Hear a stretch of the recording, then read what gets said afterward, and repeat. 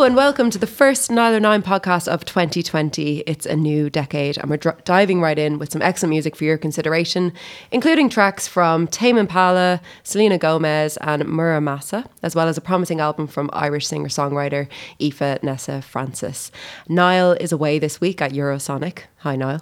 So please join me in welcoming back to the show Luke Sharkey. Hiya. Hello. How you doing? How are you? I'm very, very good. We have new mic stands. We do. We are on that next level of professionalism heading into the new year. I'm like sitting back in my chair. It's so beautiful. What a beautiful start to the decade. If you have supported Neither Nine on Patreon, thank you for the new mic stands. Thank you so much. Patreon.com/Neither Nine. How was your break? It was wonderful and it was great. I completely didn't listen to any new music. Right. What did you go back to? I was listening to a friend of mine recommended. There was a small scene of kind of psychedelic folk artists which came out of Norway and other bits of Scandinavia during the late 60s. Cool. So he kind of turned me on to a bit of that. I was listening to a lot of Alice Coltrane.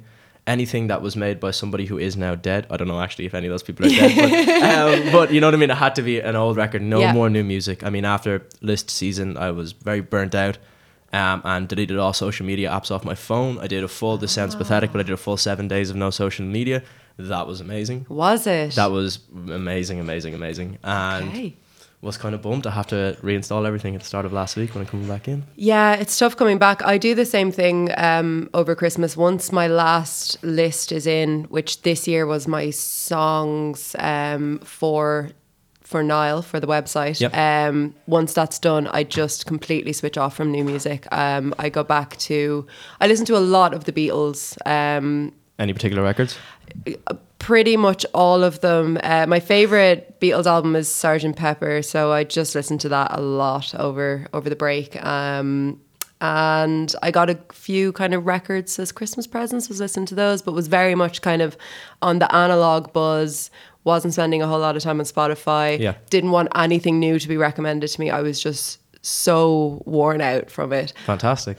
But it's great because now I'm back and there's new music and it's very exciting. Yeah, and January is much more about, looking ahead to the year ahead and the music that's coming. And what kind of things are you excited for in the year ahead? A couple of things. Trying out new festivals, looking ahead to the summer. So I'm not going to do any Irish festivals. Well, any of the ones that I usually do, with the exception of Electric Picnic because I have to go. It's my baby. And like you don't have to go for work. You just have to go. I cannot imagine a scenario where I don't go to Electric Picnic. Right. This will be my 7th year in a row, so it's like big. But I'm going to Ziget Festival in Budapest, which I'm really excited for. And my friend bought me a ticket to go to All Points East, that festival in London that Tame Impala are headlining. Excellent. I'm really excited about that. I want to go to It Takes a Village. Yeah. So I'm looking forward to that.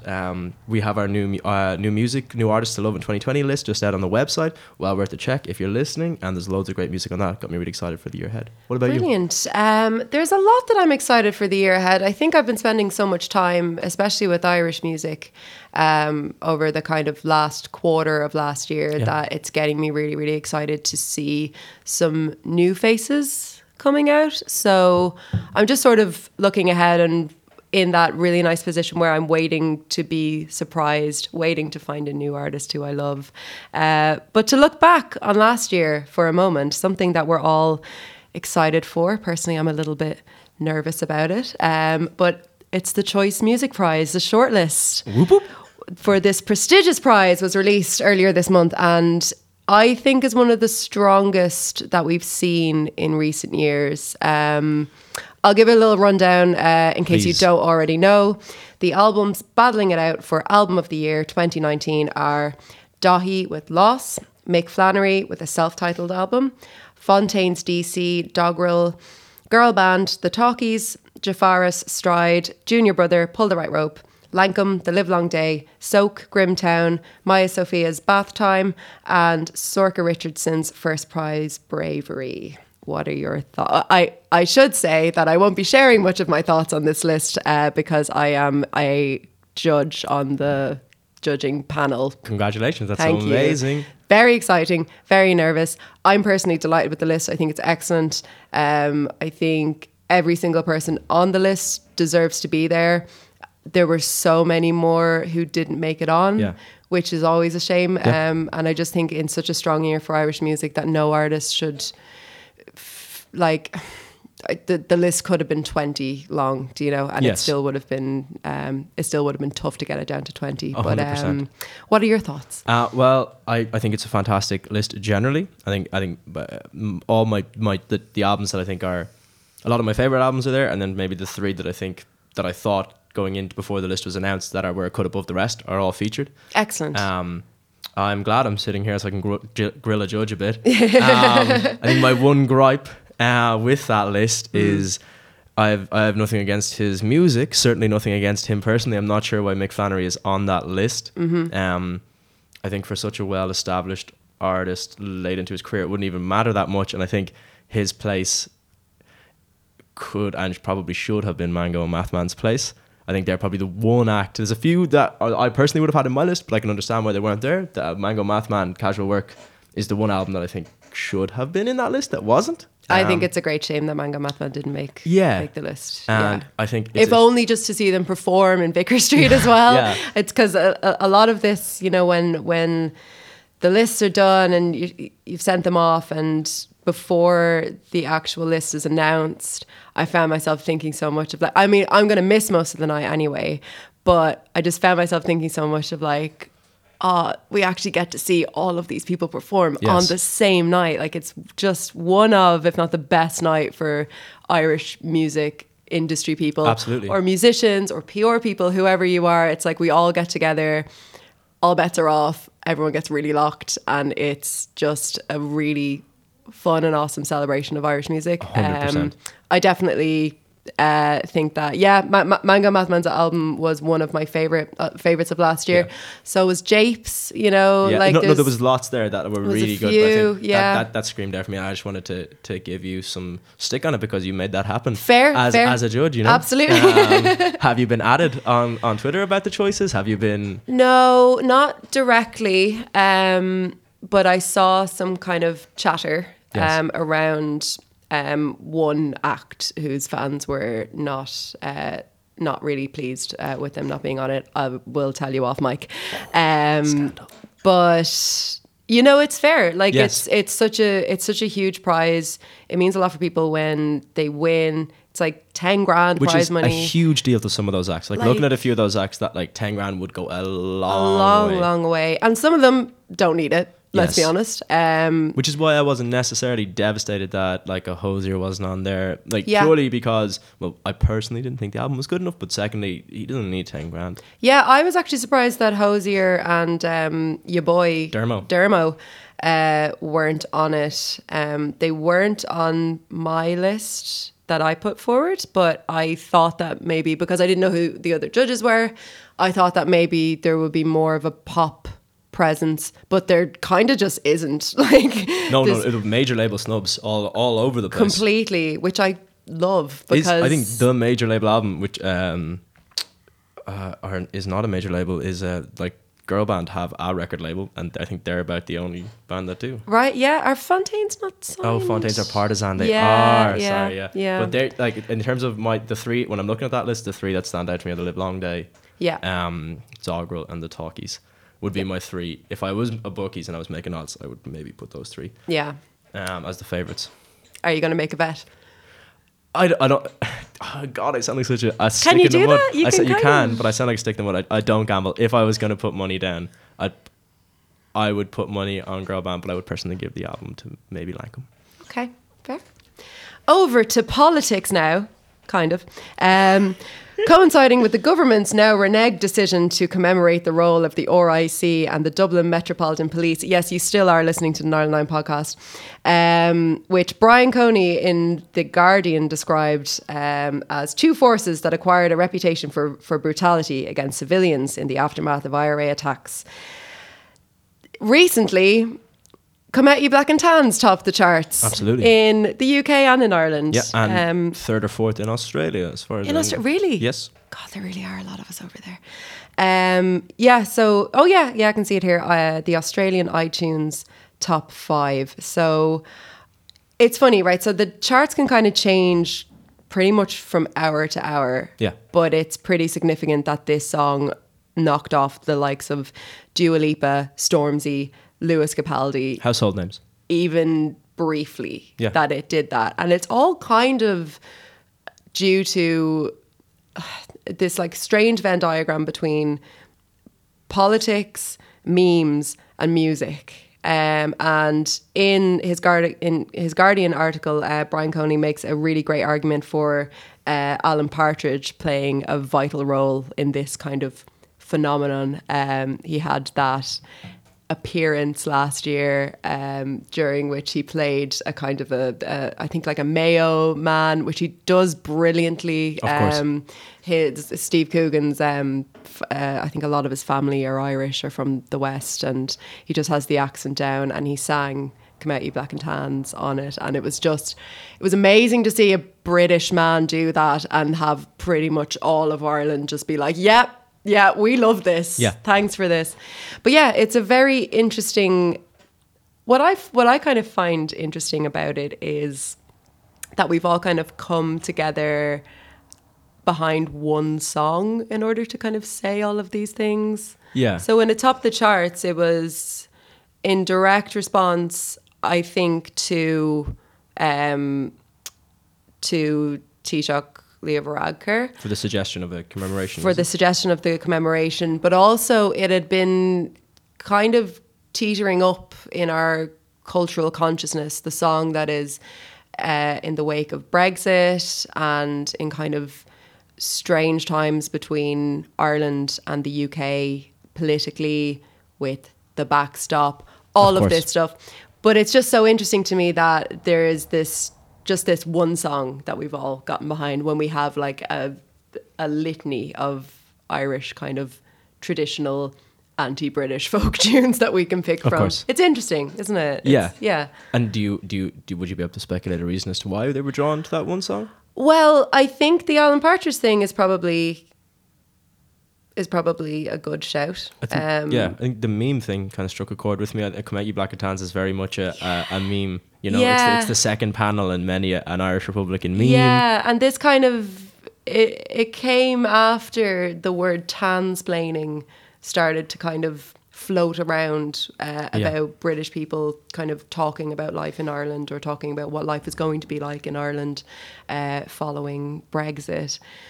But it's amazing. And I hadn't listened to that song in a very, very long time. And I went back and listened to it when I saw that it had been on the top. And it's just like, I'm not like a Republican person I'm not like a Irish.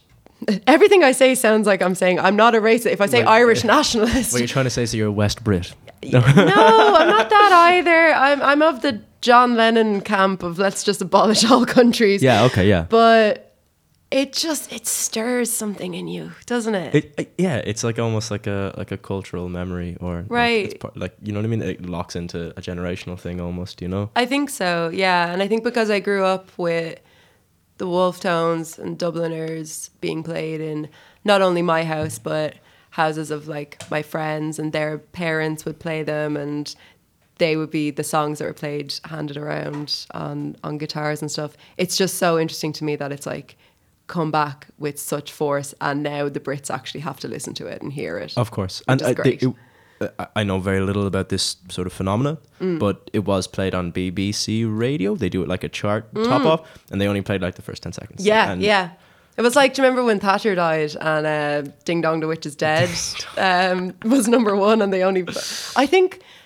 No, it wasn't that they only played a little bit of it. It was the first time ever that they didn't play the number one. Yeah, because I remember that question in a quiz, actually. But yeah, it was the first time they ever didn't play the number one. That is fantastic. Amazing, yeah. Well, from politics to films, I suppose. Bond. I don't care much for the Bond franchise, but one thing I do care about is the Bond song. This week it was announced that Billie Eilish will become the youngest person to pen a new Bond tune, to pen and to perform a Bond tune in history. The film is called No Time to Die, and it'll be released in April. They were not quite sure when the track will emerge. Hans Zimmer will look after the rest. Fantastic. as he probably should. He's a talented man. But it seems like a pretty good start to the decade for Billy, who turned 18 before Christmas, which is very much a turn of the millennium artist. Yeah. Already has the record for being the first Billboard hold the number one after being born in the year 2000, the first artist to do so. She seems like an obvious pick. I mean, do you think so? I remember when the last film came out, like, was it Skyfall? I think it was Skyfall. I'm not sure though. Maybe Spectre, because it was the what's his name did it.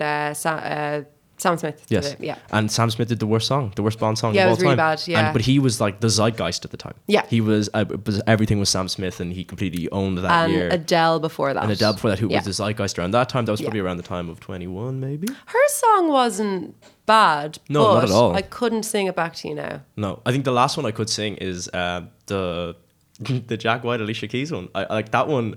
I still play that out a bit. I still play that out. That one kind of slaps. I haven't heard it in a really long time, but yeah, I remember Another Way to Die. Yeah. That was pretty good. That is a jam. But I was kind of surprised to hear that there was any controversy about the fact that Billy was gonna.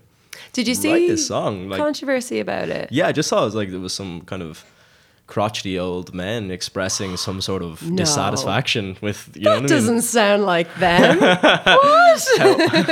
How unstereotypical of them. That's very surprising. Yeah, I mean, so it's her along with her brother Phineas. Phineas, yes. Yeah, who is like just seems like such a legend. He's so talented. Also really young. We talk about how young Billy is all the time. I mean, he's only 22 or something. Yeah, he's ridiculous. also a baby. But I do think that they'll bring something kind of dark to the theme. My money would have been on Lana Del Rey to do this, but I guess she's just off a pretty intense songwriting process. I kind of want her to play Bond in the next film. That's what I wanted. Oh my God. I mean, that would be a vibe. Is it still Daniel Craig doing Bond? This is the last one that he's doing. Okay, yeah, I don't rate him at all. I kind of soft spot for him. But he's better than Pierce Brosnan. Pierce Brosnan was the worst Bond. But he was so much fun. It was so... I probably have bias though, because he was like, his Bond films were the first ones that I saw when I was younger. Yeah, I think I had a bit of a crush on him because I had a crush on him in Mrs. Doubtfire. Wow, I know. Pierce Brosnan does not have a crush on him. Kind of an actor. No, he is such a handsome man. No, I always think about. He was at some stage. Did you see him in the first Mamma Mia? No, I didn't watch Mamma Mia. That was, no, I did. That's that for me. That's like when I think about Pierce Brosnan, I think about him slaughtering ABBA in Mamma Mia. And it's like me with Russell Crowe now in Les Miserables. I'm like, I can't take the rest of your career seriously now that I've seen you sing. But I think there is no doubt that is there anybody doubting that Billie Eilish is going to do a fantastic job? No, I think she's going to absolutely smash it. I think she's going to nail it. I think and this might Billie Eilish kind of came into our consciousness, like she just slipped in at the end of the last decade. So this seems like it's probably going to be the one for her now. Absolutely. And yeah, looking forward to the next 10 years. I mean, hopefully she keeps making music, she keeps slaying. But I'm excited to see how, when she grows, will she adopt new personas? Will she be like a bit of a Madonna or a Lady Gaga? Like, will there be new variations on the Billie Eilish theme? Because I think she's visually quite creative as well. Yes. She's really creative with her sound. She can definitely do straightforward pop, and she can also do like really scary sleep paralysis beats. Yeah, absolutely. Do you know? I think if she's going to have longevity as a pop icon, like a Lady Gaga or a Madonna, you need to kind of evolve and change over time. I think so too. Over to some new tracks then. Future and Drake, Life is Good. Will we take a listen, then you can tell me all about it? Let's have a little listen. Working on a weekend like usual. Way off in the deep end like usual. Niggas swear they passed us, they doing too much. Haven't done my taxes, I'm too turned up. Virgil got a paddock on my wrist going nuts. Niggas caught me slipping once, okay, so what? Someone hit your block up, I tell you if it was us. Man, a house in Rosewood, this shit too plush. That was Life is Good from Future and Drake. Luke, explain yourself. So this is, again, Drake comes through. Drake's two best songs of the past maybe 3 or 4 or 5 years have been features. The first was, of course, Sicko Mode, and now Life is Good. It's a fantastic kind of Drake song. Not somebody I figured I would have on any lists or be highlighting in any way in this new year. following on with all of the scandals surrounding him and the kind of nasty stuff that he's been up to, and the fact that he got destroyed by Pusha T last year.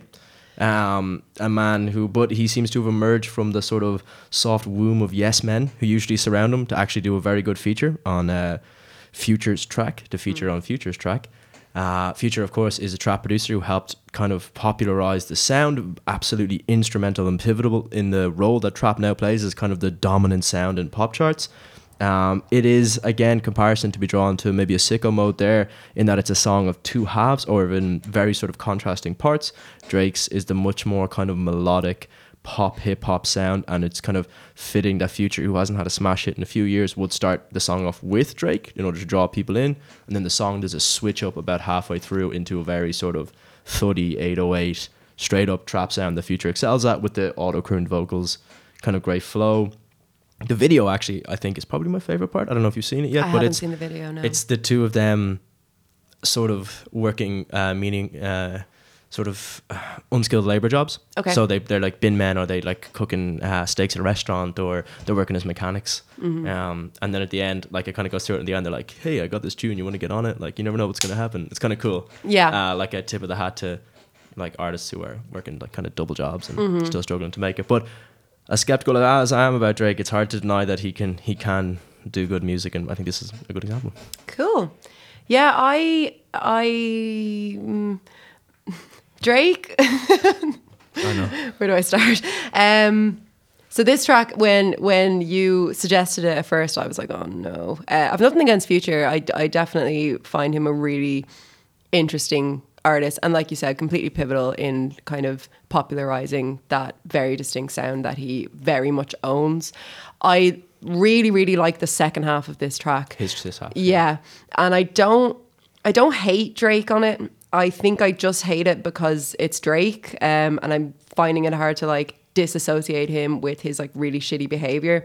But I definitely think that this is the best thing he's done in like since Hotline Bling. It doesn't go near Hotline Bling because that is just a jam of monumental proportions. Yeah.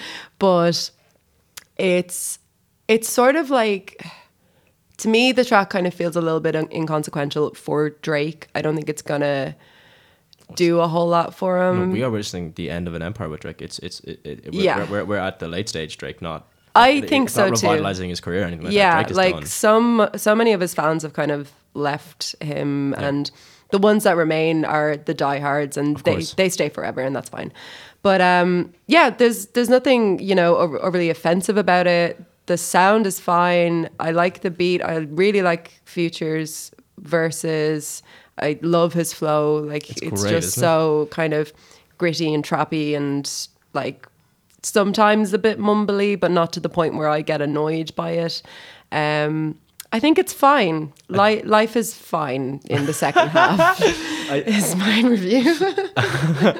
And I think to add on to that, I don't think I probably would have been as quick to listen to the track, or would have listened to it at all, if it was Future featuring on a Drake track as opposed to Drake featuring on a Future track. Yeah. I think I'm more interested in listening to a Future than a Drake. I think Drake could probably drop an album, and he did actually, of B-sides late last year that I just never listened to because it's just, I'm done. Yeah, I mean, hopefully he doesn't release anything as kind of masturbatory as the last one he released. What was it, 20 odd tracks? Yeah. Niall and I still talk about that week when we had to fucking review it. But yeah, I mean, good job, Drake. You didn't embarrass yourself. Well done. Yeah. Now to somebody who we haven't heard from since 2015, pop sensation and, in my opinion, underrated songstress Selena Gomez is back with a new single and an album. They're both called Rare, and it sounds like this. Baby, you've been so distant from me lately. And lately, don't even wanna call you baby. So I was getting older, burning toast on the toaster. My ambitions were too high, waiting up for you upstairs. Why you act like I'm not there? Baby, right now it feels like you don't care. Why don't you recognize I'm so rare? Selena has been through a lot since we last heard from her nearly 5 years ago. She's spoken publicly about her struggles with mental health, specifically anxiety. And to add to that, she underwent like a really kind of risky kidney transplant, dealt with the ramifications of having quite a serious like chronic illness. She deleted all of her social media, assured fans that she was fine, but that she just needed to take a break. She's kind of been spotted around the place in like film and fashion, but now I think she's back where she belongs, making cool, minimal pop bangers. What are your thoughts on Selena generally in terms of her music? Would have been, when you said an under the radar, an underrated songstress, probably I would be maybe of the target market that would underrate her, or maybe put her under the radar. She wouldn't be one of the ones that I would associate even as high as like an Ariana Grande or Sia or any of the great sort of pop artists. I really, really enjoyed this song. I have mixed feelings about the album, but this song is great, really strong, compelling, clever, insightful pop music, and I really enjoyed it. But what about yourself? Yeah, I have a soft spot for Selena Gomez. I really liked her album in 2015. The name of it escapes me. But I really, really liked that album at the time, and then I sort of just benched it for a while. And then now she's back with this, and I'm just reminded why I like her so much. I think she's definitely not like vocally of the caliber of Ariana Grande, but I mean, who is? Yeah. That's an unfair thing. Like you couldn't criticize someone for not being able to sing like her. No, but I mean, they both kind of hail from the same place in culture, which is that kind of Disney like manufactured star who has broken out. Yes. And you know, we've been seeing this since, I guess, Britney and JT. Christina, JT, all that crew, the OGs. So it's really nice to see her kind of go somewhere where it doesn't feel like she's really competing with any of those big artists. I think she's definitely honed in on a sound that is hers now. Yes. This does still sound a lot like the record from 2015, but it's a little bit more amped up. There's a bit more pop in it. I also have kind of mixed feelings about the record. I think overall it's quite strong. There's a few tracks on it I'm not entirely convinced by. But I think Rare is like a completely solid, really, really strong pop tune. I think it could be the first great song of the year. Yeah. It's and very one thing I struck as maybe somebody who knows very little about her personally. I didn't know anything. You were talking about her personal story there, the backdrop to the whole thing. But what struck me about her lyrics are very human. Yeah. They feel very real to life and very not ordinary in a bad sense, but she sounds like she's having the same sort of problems as an ordinary person, the same motivations, the desires as an ordinary person. She doesn't feel like she's doing this from up on high pop goddess thing, which I really enjoyed and kind of really drew me into the whole thing as well. Yeah, I think that's definitely fair. I think Rare reminds me of Good For You, Good For You, Good For You, Good For You, which was off that record back 5 years ago, which definitely had that kind of like stripped down, I'm a normal girl vibe to it.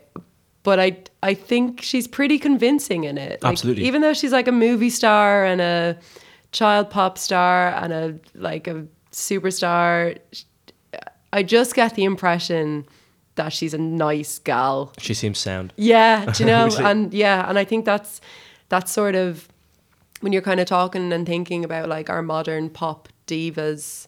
Like if you take like the likes of Billie Eilish out of it because she's kind of something onto herself, but like you said, the Ariana Grandes and things, it's like I wouldn't be able to approach Ariana Grande and be like, I like your stuff. But Selena Gomez, I feel like I could be like, hey. I feel like you'd have a real back and forth actual conversation and connection with. Yeah, she seems nice and she makes good music. And like, absolutely 10 out of 10 could see myself singing this in a nightclub with gusto. 100%. Yeah. 100%. Cool. So next up, it's been a long time coming, but 2020 will finally see a new album from Tame Impala. We have a new song from the group called Lost in Yesterday, and it sounds like this. Now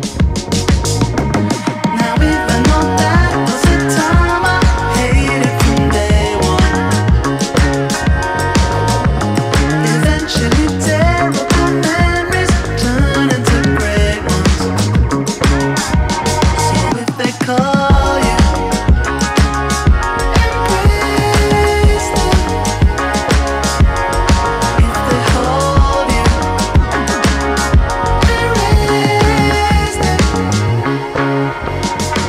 That was Lost in Yesterday, the fourth song to emerge from Tame Impala's forthcoming album, The Slow Rush, which is out on February 14th. Valentine's Day. On Interscope. Luke, you're a Tame Impala fan. I'm admittedly a big Tame Impala fan. Yeah. Probably, so not going to get the most objective opinion here. That's fine. We're here to recommend what we like. I'm delighted with the song. I really enjoy it. I think it reminds me a lot of the stuff that was on Currents. It reminds me of The Moment, actually, from Currents a lot, this song. I think it's the bass line, that kind of very liquid running bass line throughout. I think Kevin Parker has a near, or I would say in his genre, an unmatched ear for melody and for a hook. And like, although his songs can be a bit rinse and repeat and a bit paint by numbers, once he finds that hook, like all his choruses are always like so catchy and stuck in your head and like repeated again and again. I don't think this is the standout track that Posthumous Forgiveness it was. Okay. But I think these two are of a much higher level than the ones that came before. For a while there, I was kind of dreading The Slow Rush. Yeah.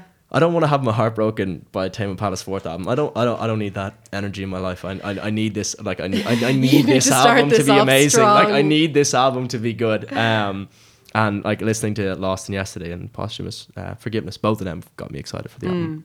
There seems to be, is it me or is it becoming more common again for artists to release a good few songs prior to the album? I feel like there's been so many tracks. I mean, I know this is the fourth now. and there was a fifth as well that Really? just isn't going to be on the album, but was released as a single. Patience, the first one they put out to come Oh, back. that's not on the album. It's just not on the album. Oh, I like that song. Yeah, Patience is a great song. Yeah. The one. I mean, it's no Take That Patience. No, absolutely I not. mean, only one band can come back with a song called Patience. I know. Listen. I was talking about how good the Take That comeback was with somebody the other day. Excellent. But anyway, but I think. But yeah, Lana Del Rey did a similar thing where she released a lot of the album before Norman fucking Rockwell came out, and I feel like it's been a while since artists have kind of done that. In like the 2010s, it seemed like it was the decade of the drop. Yeah. And now we're getting back into this kind of more slow promotion thing. Of course. Which is interesting. I like this song a lot. I still remain not like completely in love with Tame Impala, and I couldn't actually give you a reason why. I'm still waiting for it to hit, but I feel like it will. I just need to really spend the time. Okay. I'm upset. Yeah, I mean, but I'm open to it, but it's just that I guess they were just so everywhere. On the last album. Yeah. He really was like rock's kind of savior in that. Like he people was, really like threw him about. Like yeah, he was at every festival, like just on the radio all the time, and great, but it just the oversaturation kind of hit me a little bit. And now that we're coming up to like a new album, I think I'm ready to go back and do my homework before it comes out. Yeah, so. But I'm glad that you're happy with it, because I know that you're a really big fan. Our final track of the week is off another new album, which comes out on January 17th. Mura. Mura Massa has released a new track with vocals from Wolf Alice's Ellie Rosell. It's called Teenage Headache Dreams, and it sounds like this. I want to be free. Remember how we used to be. Sit at home and dream. Stare at each other like TV. Teenage headache dreams. Come back to me at night and try as though I might to live for now. That's Teenage Headache Dreams. The track's sort of like a sprawling soundscape that grows into something kind of banging by the end of it. Yeah. What are your thoughts on this track?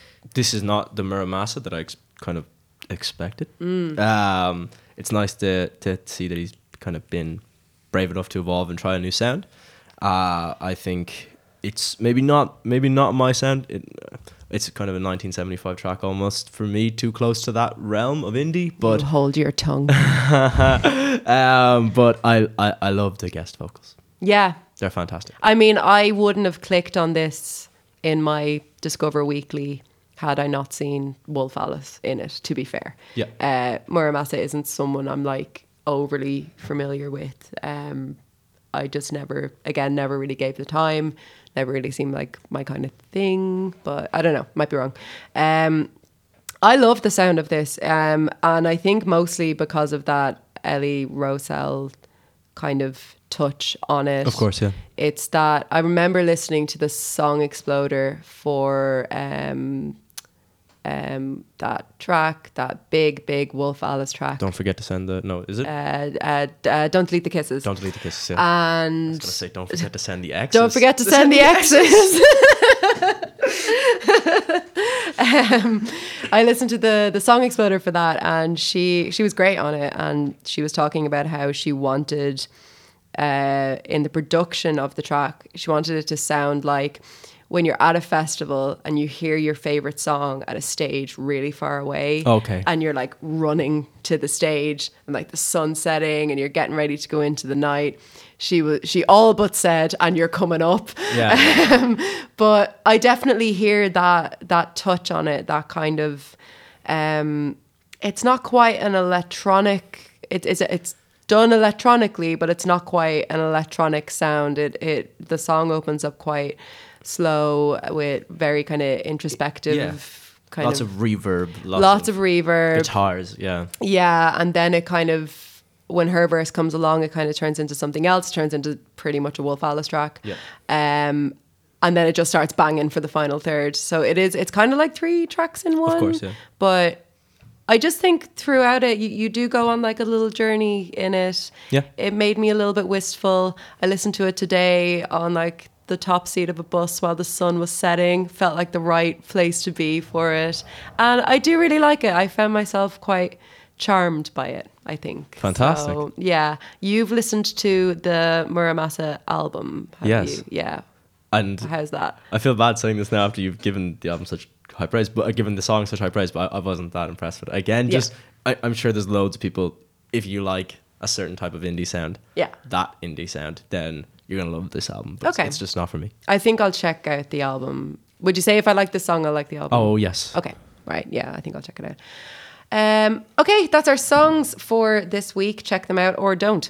Now for something completely different. Dundalk native David Keenan sat down with our very own Luke to chat about his new record, A Beginner's Guide to Bravery, leaving home for Liverpool, and more. Here's that chat.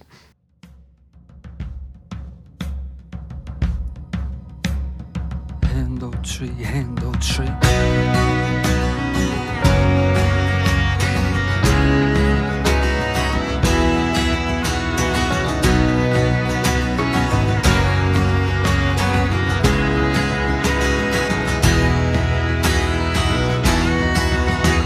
I was gifted a book by somebody who loved me, but a man who got even with God. Sat in hyperactive London. So, I'm absolutely delighted to be joined by David Keenan. Thank you so much for coming in. Thanks for having me, man. And we're right up on the tail of the release of your debut full-length album, A Beginner's Guide to Bravery. How are you feeling? Just a sense of excitement, because it's never happened before.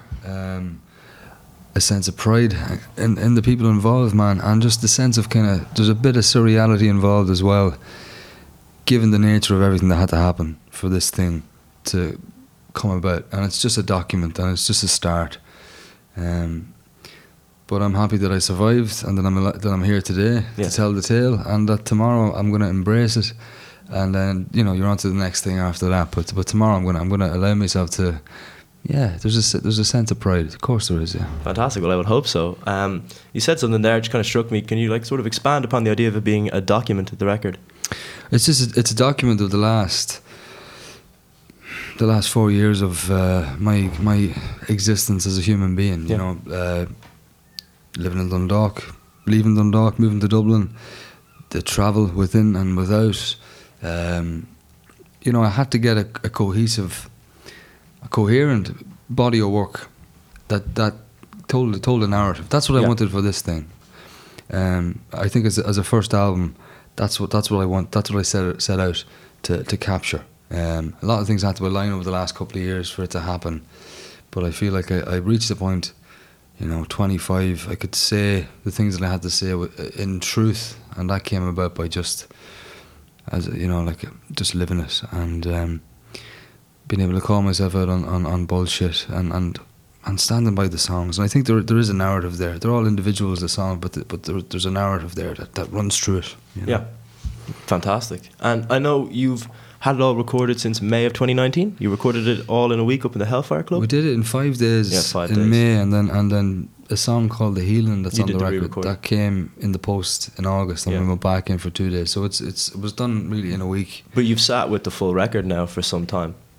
I sat with it when it was being mixed, but then I moved away from it after that because I was there when it was happening, and Yeah. it was happening live and it was happening fast, but I don't believe you should just sit and chew the fats of your previous endeavours, so once it was mixed and I was happy with it, and it was very little done with it. Yes.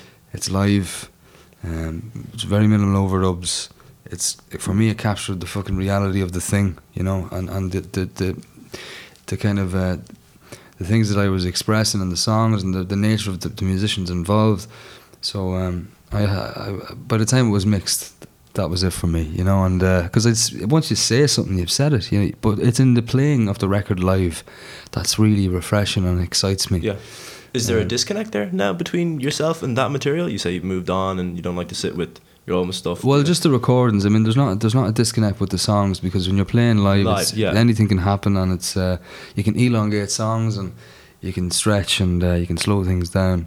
Like the album for me is this kind of relative that is it's its own man, it's its own woman. Yeah. It's going to go off and do its own thing. If it decides to travel and take me with it, then I'll happily go along. But if it just decides here, I'm staying put, and for me there was healing involved, and I'm satisfied and proud of it. So as far as that goes, I'm not expecting anything else. Fantastic. And I just kind of want to probe you a little on the title.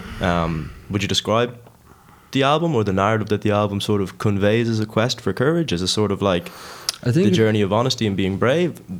I think you've touched upon a few things there. Like it's kind of that seek, and that starts with a realization that, okay, I have to put myself in a different environment.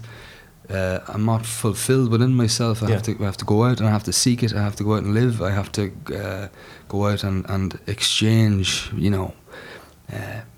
connections with human beings, with life. I have to feel different things. So the record, it documents that initial, even before leaving Dundalk. I mean, moving to Liverpool when I was 17. That initial kind of thought that came that I need something. I need that seek. I need that that kind of monomyth thing. We all play the hero in our story at times. We all play the fool, the joker, the fucking thief. We all play those people. And so setting out and then on the way, reality happens. People come in and out of your life. You have victories, you have losses. Yeah. You self-destruct. You kind of rise up again. And at the end of the record, there's a deeper sense of self-acceptance, and there's an element of hope. But I had to go through all the other stuff which is all part of being a human being, man. It's all, give me, I welcome it now. Yeah. If it comes, it's not, nothing is permanent. And do you feel that the sort of this album, maybe artistically, I don't know, marks the journey from one chapter of your life into another?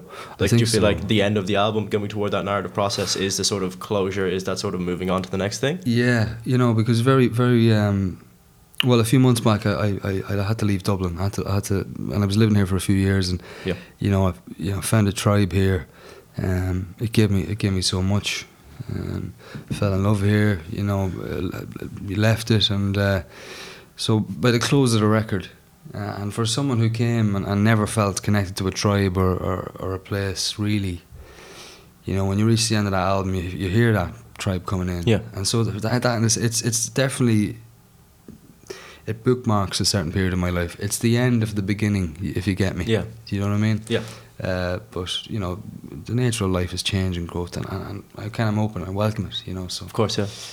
And you've written a whole new batch of material already. I've seen. Well, I've read a quote where you said you've got the next album written. yeah. There's a couple of albums worth there, and That must be nice to be kind of sitting on that. well, you see, you think that, I mean, it's never a bad thing to have a batch of songs, but like, it's important for me to keep this going now. I mean, logistically, things had to happen for me to put out this album. Yeah. I mean, certain things got in the way. I was trying to, you're just trying to exist. You're trying to get by. Yeah. But now I kind of understand the kind of ins and outs, and that things are very, very straightforward. And in this day and age, you can release music in a couple of days. You can put it out. It's just other people just have to accept that, Yeah. you know, and you have to pursue that for yourself as an individual. So I want to record the next record this year and get it out this year, and record the third record this year and get it out next year. I mean, they're famous last words, but I want to get another record out this year. I feel like I have to do that to get to this other place that I need to go to. Yeah. So would you describe yourself as an on-the-go creative? Like you kind of have to, you have a goal or a point that you're working toward. Yeah. Well, I have to put in the daily graft. I mean, it's not like, you know, I'm not digging ditches, but I have to put in the work. Yeah. Because the fear makes you fearless. The fear of just losing touch with that kind of secondary world that you're trying to build all the time to draw from the well. I mean, it's catharsis for me as well. So I do it on a daily basis. But you know, the music is one element of life. The writing is one element of life. Anything that I do outside of music is gonna inform what I artistically put out. Yeah. Because it's all linked. So you know, I'm looking forward to traveling and people are going to step in and out of my life in the next block, and it's going to be you know, it's going to be a beautiful thing to observe and to be a part of, and hopefully it won't get me heartbroken too many times. Yeah. So to just jump back down into the album and into the arrangements on the album, and I've been lucky enough to be able to have a bit of a sneaky advanced listen of the thing, so been able to soak it in a little. It's a band album. In terms of the arrangements. Yeah. How far along the process of writing the album did you decide that was going to be the approach, as opposed to sort of a more traditional acoustic guitar, piano, just like sort of more smaller arrangements? Well, I think over the last couple of years, like moving to Dublin, and then I started playing with a group of artists like Junior Brother, Lemoncello, Garrett Quinn Redmond. We had this thing going, and in and amongst this, I did a couple of gigs with the Electric Band. So then, like, the gigs became these three parts: myself and the guitar, then the organics would come out, and then the Electric Band. And the last EP, Evidence of Living, was that. Yeah. It was me on my own. It was the three parts, and the gig in Whelan's last year was the three acts of the play, or whatever you want to call it. Yeah. But I just felt where I was going with the record, it was leaning more towards the band and the Electric Band. I mean, the other heads are on it as well, and amazing people to be around, man. That catalyst to be around those people, it's a gift. But it just felt natural. We were just in a place. We were doing more gigs, and I was loving the sound, the dissonance. I was loving. It was the band. The Electric Band was painting the pictures. I mean, they were painting the atmosphere for me in the world of the lyric, of the language of it. You know, so. It was just, there wasn't really a choice. It just kind of was there. I was like, all right, I want to record this record. Let's do it. And we did it. We did it in a week, and yeah, fantastic. That came about. Yeah. And I think it really, even a couple of the songs that have appeared on your other piece and stuff that appear on the LP, like with that full band translation, really adds a lot to them, and I think a lot of depth. And to the songs, which was fantastic. Thanks, man. So I think it turned out the end result was really awesome. Yeah, thank you. And just a couple more things that I wanted to pick your brain on. Do you? I heard you say, or I heard said about you, that you write lyrics first. Yeah, well, it's like I write, and sometimes a song appears, you know, but I never sit down to write a song, you know. So I'm constantly kind of taking notes, or, you know, skimming down ideas, and then when I'm doing the daily thing, you might get one line, like, do you know what I mean? Some days you might get a song, you might get a verse. But you're always taking notes, and you're always scribbling, you're always chiseling away, you're always kind of blackening pages and trying to, you know, carve something out, you know. And what is it then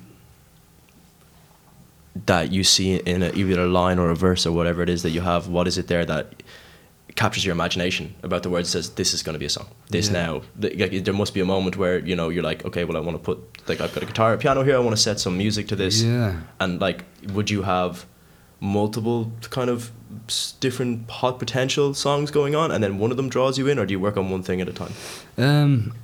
It can differentiate, but sometimes this idea just forms and demands to be kind of heard, and there might be a decent block of lyrics where you're satisfied with it in a certain way, and you're going, okay, well, I can kind of knead this into something, and then sometimes the musicality and the words will give you the tune, man. Or you might just be playing a tune and you have this block of words, and it just kind of the thing fits. It differentiates. Yes. But when it's coming, you're just kind of glad that it's flowing, and I try to keep the channels open. But you have to go out and life informs the output, and you got to go out and live as well. You can't be shackled to the bed, man, or the desk. You know what I mean? You have to go out there. You and have to get a bit to. of vitamin D as well at times. Absolutely, inform your work a little bit. Yeah. No, absolutely. Sure thing. That's a beautiful sentiment, and I think probably a great sentiment that we can close out on. I think that's fantastic. Thanks, David Keenan, by the time our audience is listening to this, A Beginner's Guide to Bravery will already be out. I hope you're all enjoying it. Definitely give it a shout, or give it a listen if you haven't listened yet.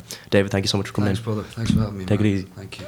Writing this song on a sick bag just for you, in the hope that in the process I might conjure up a few scenarios filled with old ghosts. Wanna rain dressed in your clothes? Come over here, you fucked up news. Read me so soon, and have your head on all so white.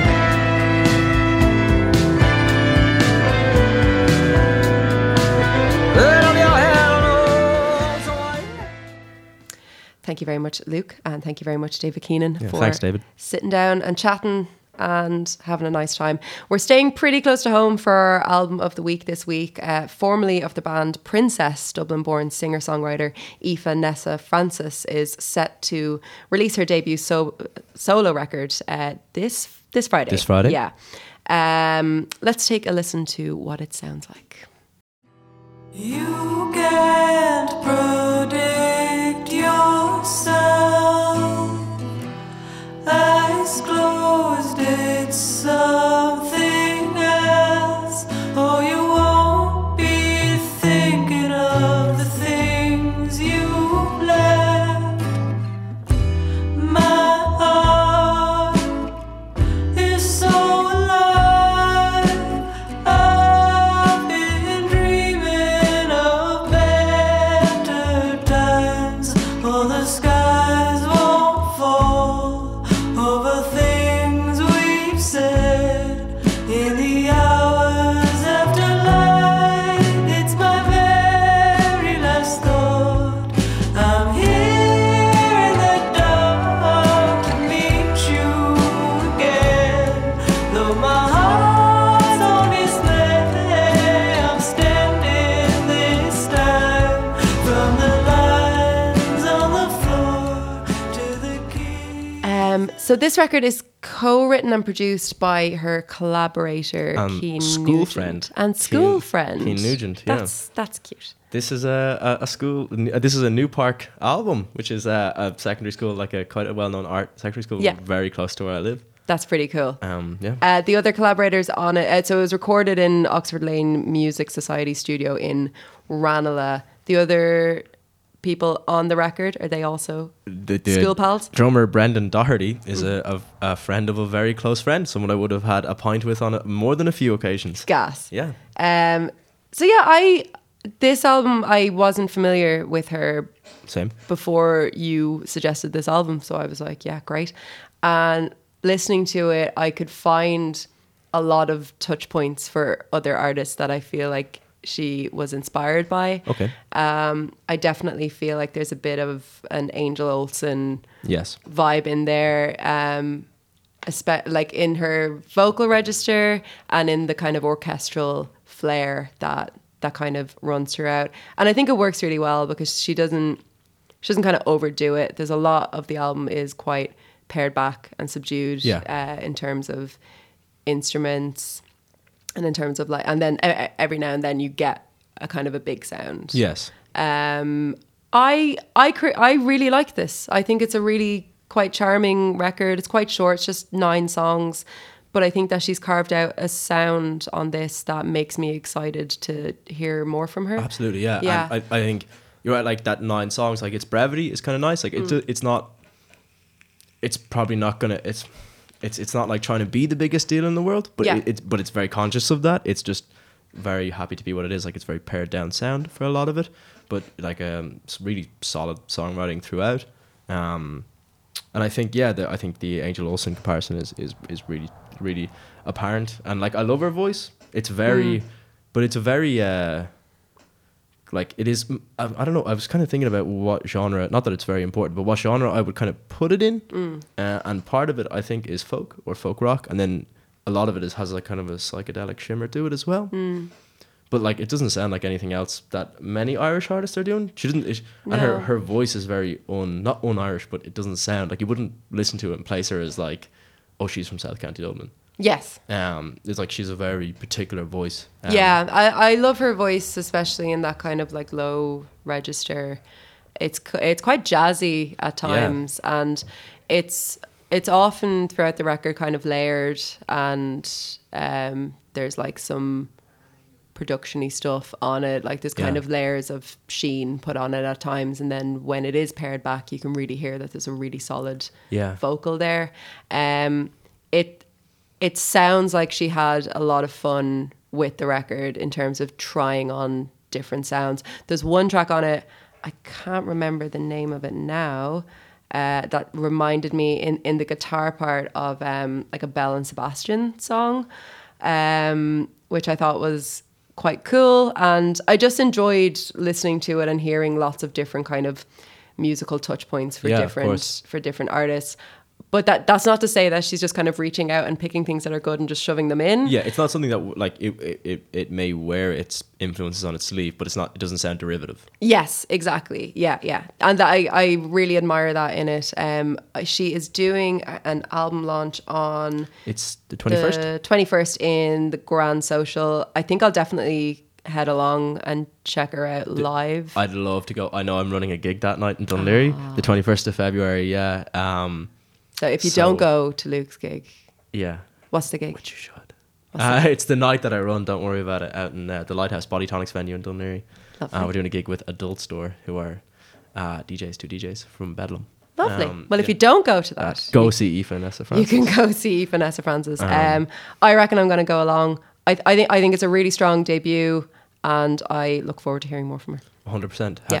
Have you got a favourite track you'd like to pick out? I think the track I was thinking of was Libra. I might be entirely wrong, but Libra is jumping out as one of the tracks that I really liked. I also liked Here in the Dark. I like all of them, but let's go with Libra. Let's close out with Libra.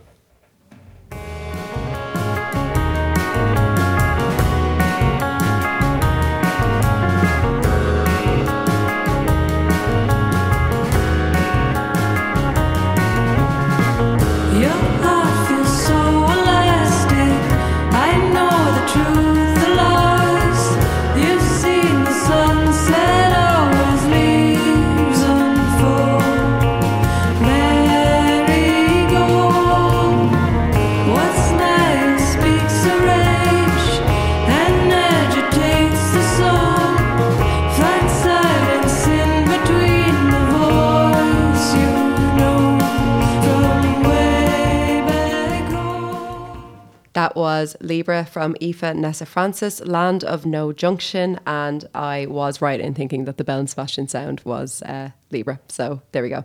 That's all for our new music this week. Fantastic.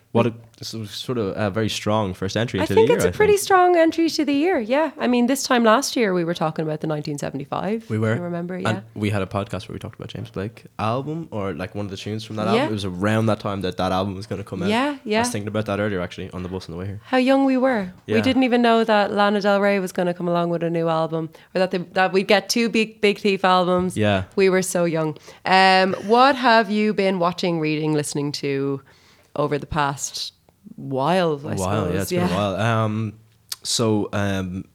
Got my Mr. Boring Pants on and have been reading a fair dose of non-fiction, which is never as exciting as reading a good novel. But I like a non-fiction. Are they like self-help non-fictions? no. Okay. I know you were reading a self-help book actually last time we did this, or a sort of a self-help I think book. I was. Yeah, I can't remember what it was now. but- But it obviously had a lasting effect on me.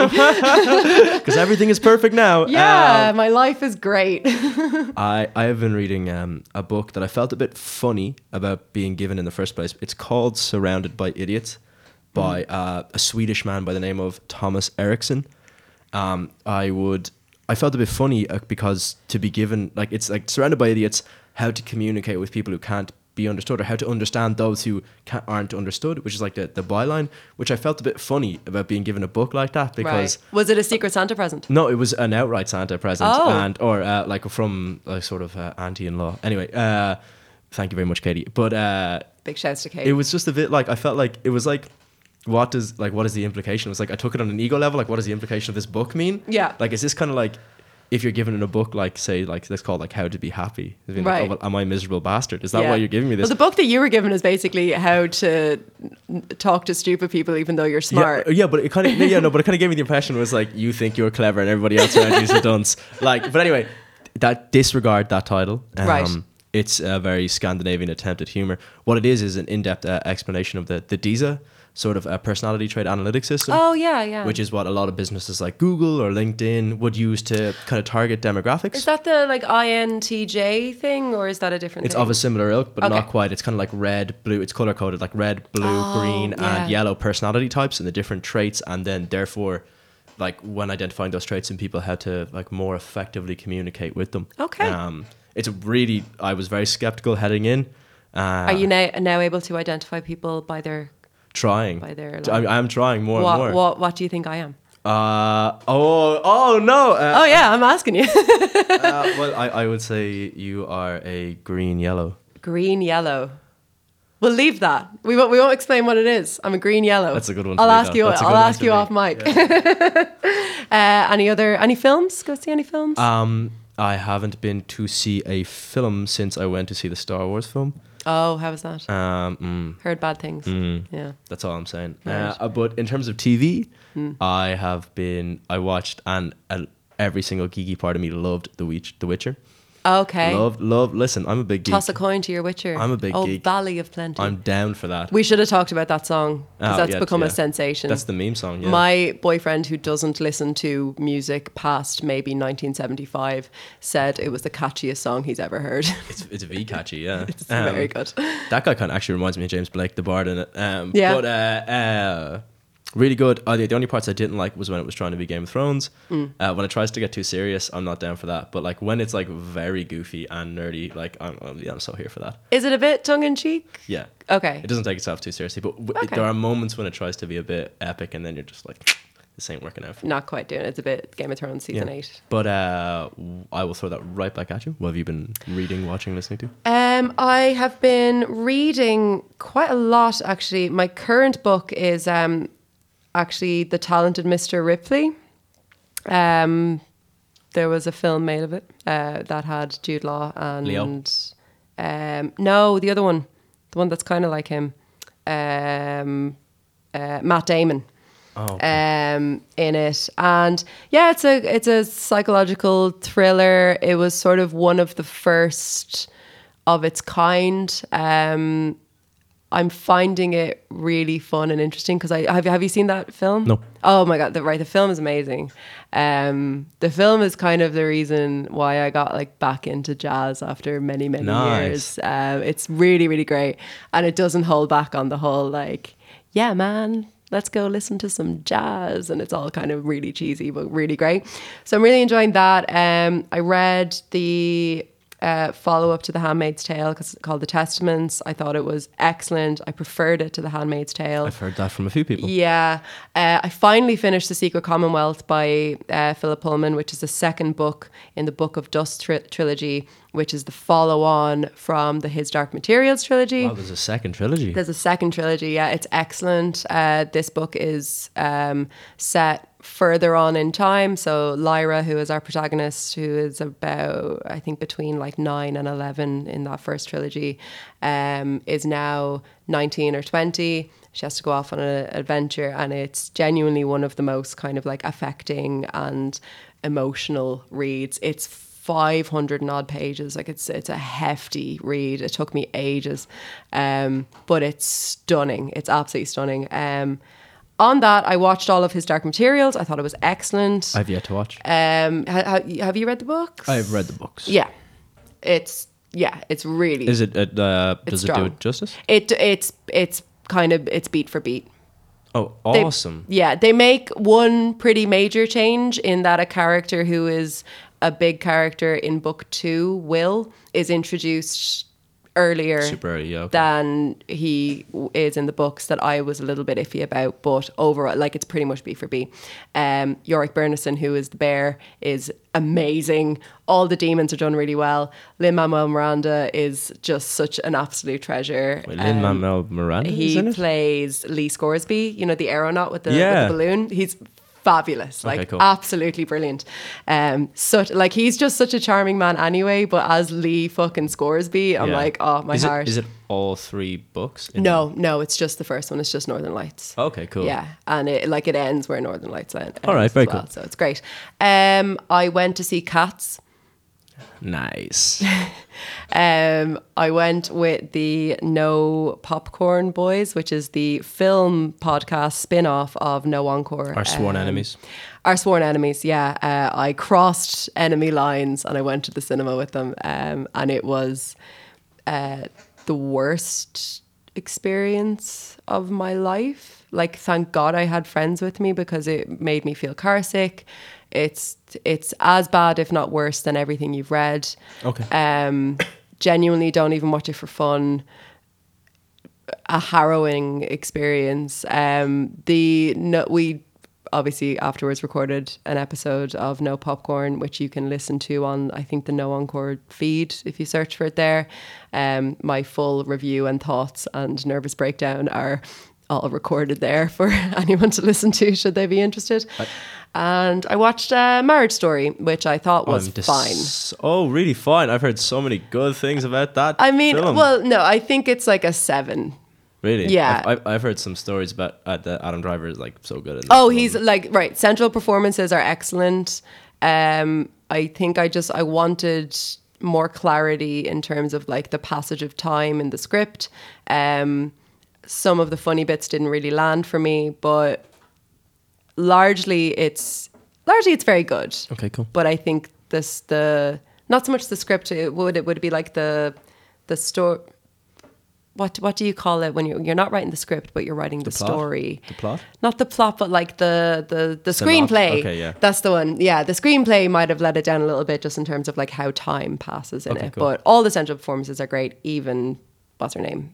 Scarlett Johansson. Even? Yeah. Damning She's criticism. sometimes not that good. Okay, yeah, cool. Like she can be great. And I kind of thought she might be past being great, but no. Like, I mean, she got the Oscar nod. She did. So did he?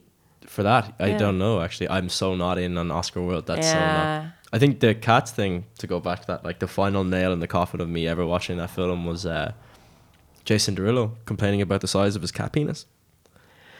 Do you know that story? What?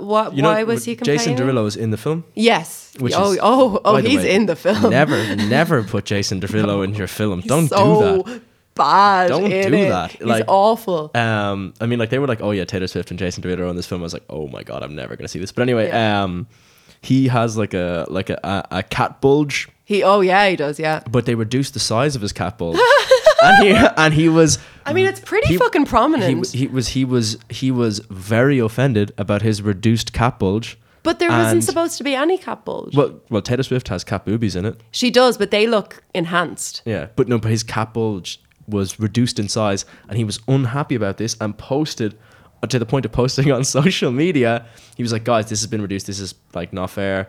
Posting a picture of the original cat bulge, what it was supposed to look like, and his cat penis was much bigger before it was redacted. I can't believe I'm sitting across the table from you and you're like just repeating the words cat bulge and saying his cat penis was bigger before it was redacted. They're making box office films now where people have cat bulges. I know. Like, it's genuinely harrowing. Do you remember when that director, the Spanish director, made the film about the fish man that the girl kissed, and everybody was going crazy because she kissed a fish man? Shape of Water by Shape of Guillermo Water, del yeah. Toro. Yeah, do you remember- I'm sorry. The do you remember- Spanish man. The Spanish man. Do you remember how weird everybody thought it was that Yeah. the protagonist in that kissed a fish man? Yeah. We're watching films now that have actual cat boobies and cat bulges. Oh, and yeah. people are okay with it. Yeah, yeah.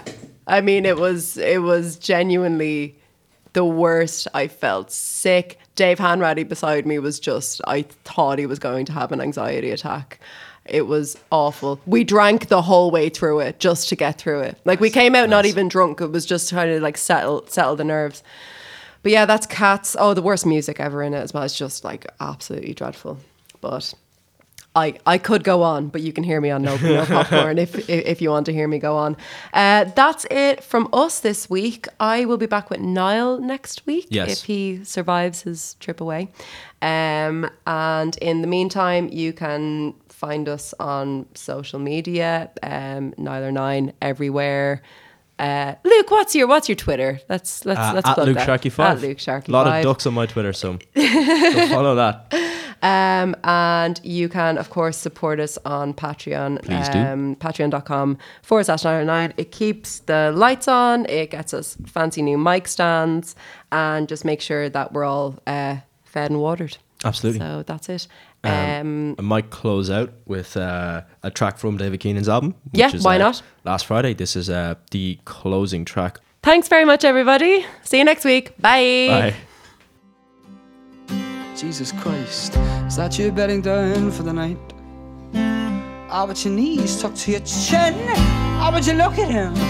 How about you take one? How about you take one look at him?